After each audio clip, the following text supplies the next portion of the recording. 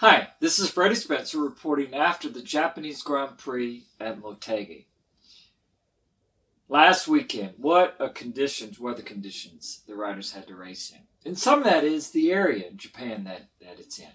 I remember 4 years ago when I was there, two things happened that I'd never experienced before. In fact, one of them had never been in the history of motorcycle Grand Prix racing, where Friday, the practice was actually canceled. Again, that was in 2013 all day because of the overcast conditions. But it was the same weather conditions as they had this year, but more overcast. And so the helicopter couldn't fly.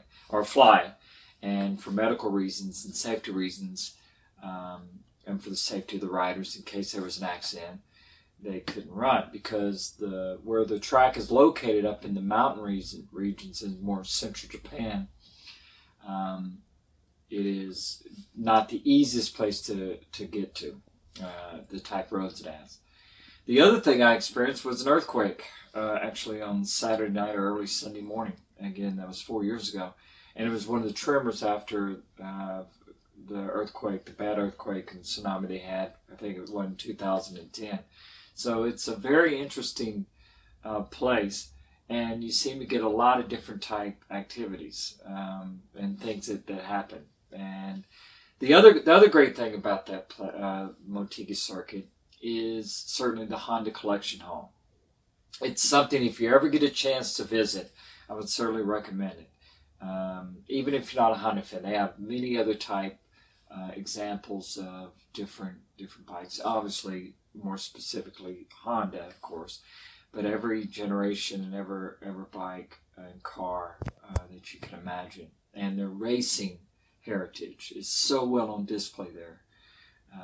Again, I highly recommend it. It's an amazing place.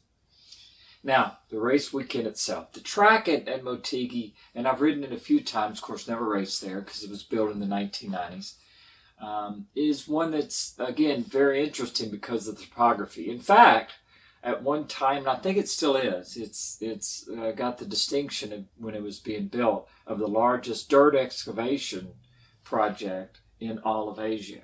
So it was not an easy place to build a circuit that they wanted to. And it's actually not just a road course, but it's part of an oval. The road course doesn't use any part of the oval, but the way it's integrated, it's why it's called Twin Ring Motegi, an oval and a road course. But it's not a difficult racetrack, but it's certainly kind of specific. It's very stop and go.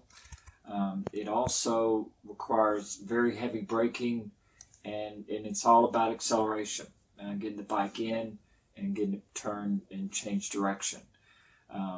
But this weekend, the emphasis certainly would be on getting the bike set up for those conditions that were challenging, which was the weather. A lot of rain. It started out on Friday. Pretty much it looked like it was going to stay all weekend, and it did. So the riders were challenged in not just having to get around the racetrack as fast as they possibly could, but also just the conditions. There's nothing really worse than having to get on a bike and being wet and just the challenge of the focus that requires. The other thing is, riding a motorcycle in those conditions, especially one with that much horsepower, it's very delicate. And so it's a challenge for the riders who are very aggressive. It's one of the things about Márquez that is very unique, and that he's very good in wet conditions, and he's extremely aggressive in dry conditions, and he uses that a little bit in wet, but he's able to have good feel, and he's been able to adjust and not, he takes risks certainly in wet conditions and challenging conditions, but I think his biggest asset in that is his ability to adapt and to be able to adjust in a very short amount of times. And I think it's one reason why he's so good in the flag-to-flag races, is he can jump on the bike from wet tires and wet conditions or semi-wet to dry, and boom, he's up to speed very quickly. So it's going to be a challenge for the riders, certainly the mental part of it, just being able to stay focused in those conditions. You have to be way ahead of what the bike's doing. You're, again, trying to go as quick as you possibly could, but not make too many mistakes. And that certainly would be the case for Valentino coming into it, with still his leg being injured, just only one race out, barely over a month. Well, now it's about 5 weeks. So he certainly didn't want to take too many risks and injure it again. So it was going to be a challenge for him. And different from Aragon, and he pointed this out, that being a right-hand circuit, a lot of right-hand corners, it was certainly going to be a challenge because of being his right leg and support-wise. But from the beginning, Mark was quick, and that didn't really surprise me. It didn't surprise anybody. You knew that he was going to be tough. The other thing that was going to be interesting was going to see how Maverick Vinales and Valentino both on the factory Yamaha. The struggle they've had in these conditions all year long has been the rear grip. It's been the grip on the 2017 Yamaha. They are using the 2018 chassis. So that shows, obviously they're trying, and they feel like it seems to be improvement in the right direction.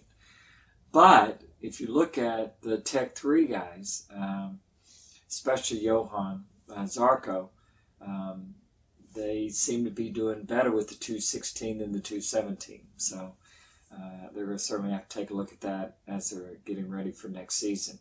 Of course, your Zarco's teammate, Fodry, wasn't racing this weekend. I guess he showed up on Wednesday and he was not feeling well. He's suffered from Epstein-Barr syndrome before, which is a virus that affects your ability, your strength, your endurance. I guess he was even having trouble getting out of bed in the hotel and going to the door and answering the door, so just completely exhausted. And him and Pontrell, they made a decision, I guess, Thursday, Friday, that he would go back to his home country and run some tests. Munich, I guess, run some tests and see if he was that, or mononucleosis was the other syndrome or virus that they suspected it maybe be, but they'll find out. Main thing is he's got to go back, and certainly you can't race at the top level without the energy that you need. So hopefully he'll get back and get that squared away. Going into qualifying, it was going to be interesting to see if Mark could kind of maintain the pace he'd shown on Friday. And it was interesting because Mark had mentioned about he expected Jorge to really be strong for the race, especially Jorge's pace seemed to be good in practice and qualifying. And interesting thing did happen in qualifying. At the beginning, Valentino went out on slicks because it was the driest when it was time for Q qualifying 2. It was the driest it had been all weekend on Saturday afternoon. And there was actually some drying patches. So Valentino went out on slicks. He never got within 10 seconds of what they were running on rain tires. So it really didn't benefit. In fact, by the time he put on rain tires at the end of Q2, he qualified 12th. So he didn't even get up to speed on rain tires. So it really wasn't the best choice for him. Mark actually did the opposite of that. He went out and he did like the 53. And minute 53, which was by, I think, a second half faster than anybody with about 6 minutes to go.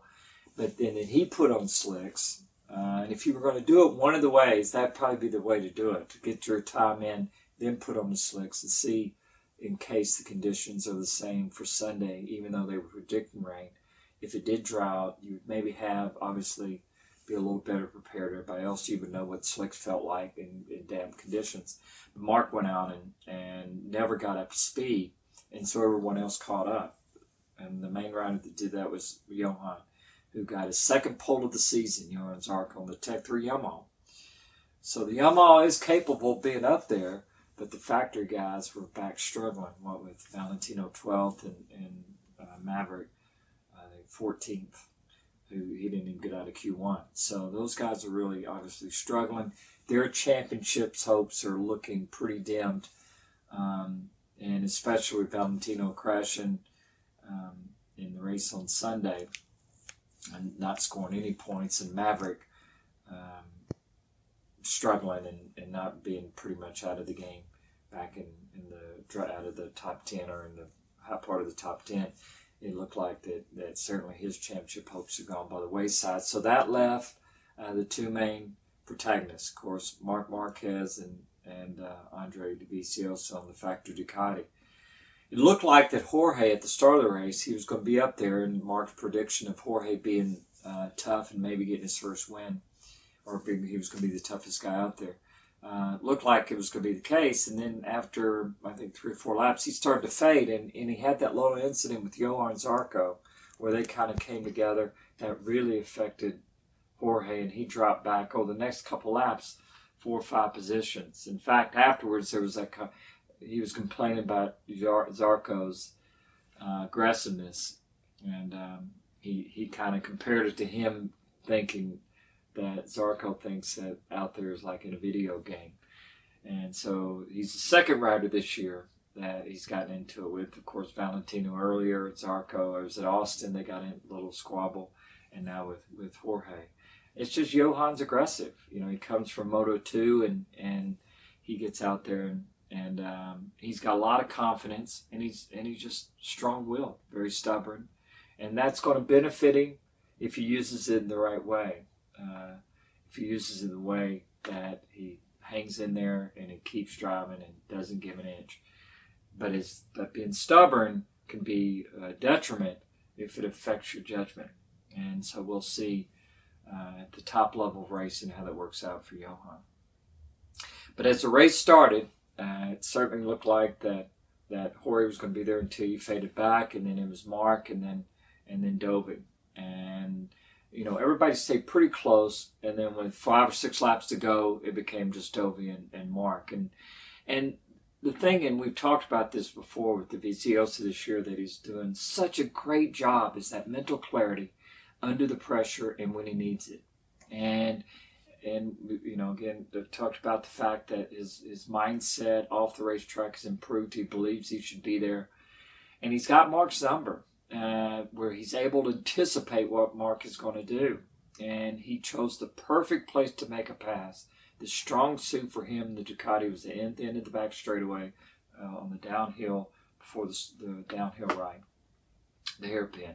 And he was able to take advantage of a mistake that Mark made on that last lap, which was coming through the S's, and Mark was a little too aggressive. It threw off Mark's rhythm a little bit. Dovi was able to close down, make that pass, and then he anticipated, just like he did in Austria, to where he knew that Mark was going to try to make a pass in the last corner. And he doesn't fall for Mark's aggressiveness. He uses his head, really, really does a great job in kind of suckering Mark into that and forcing Mark to be more aggressive than he needs to be.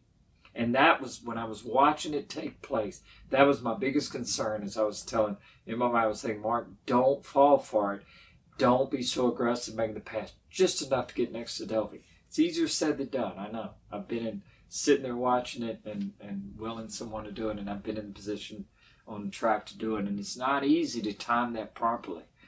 But both times it's worked in Dovi's favor, to where he kind of sucked Mark in. Mark got too aggressive, got by him, and was able to block the repass that Dovi put in.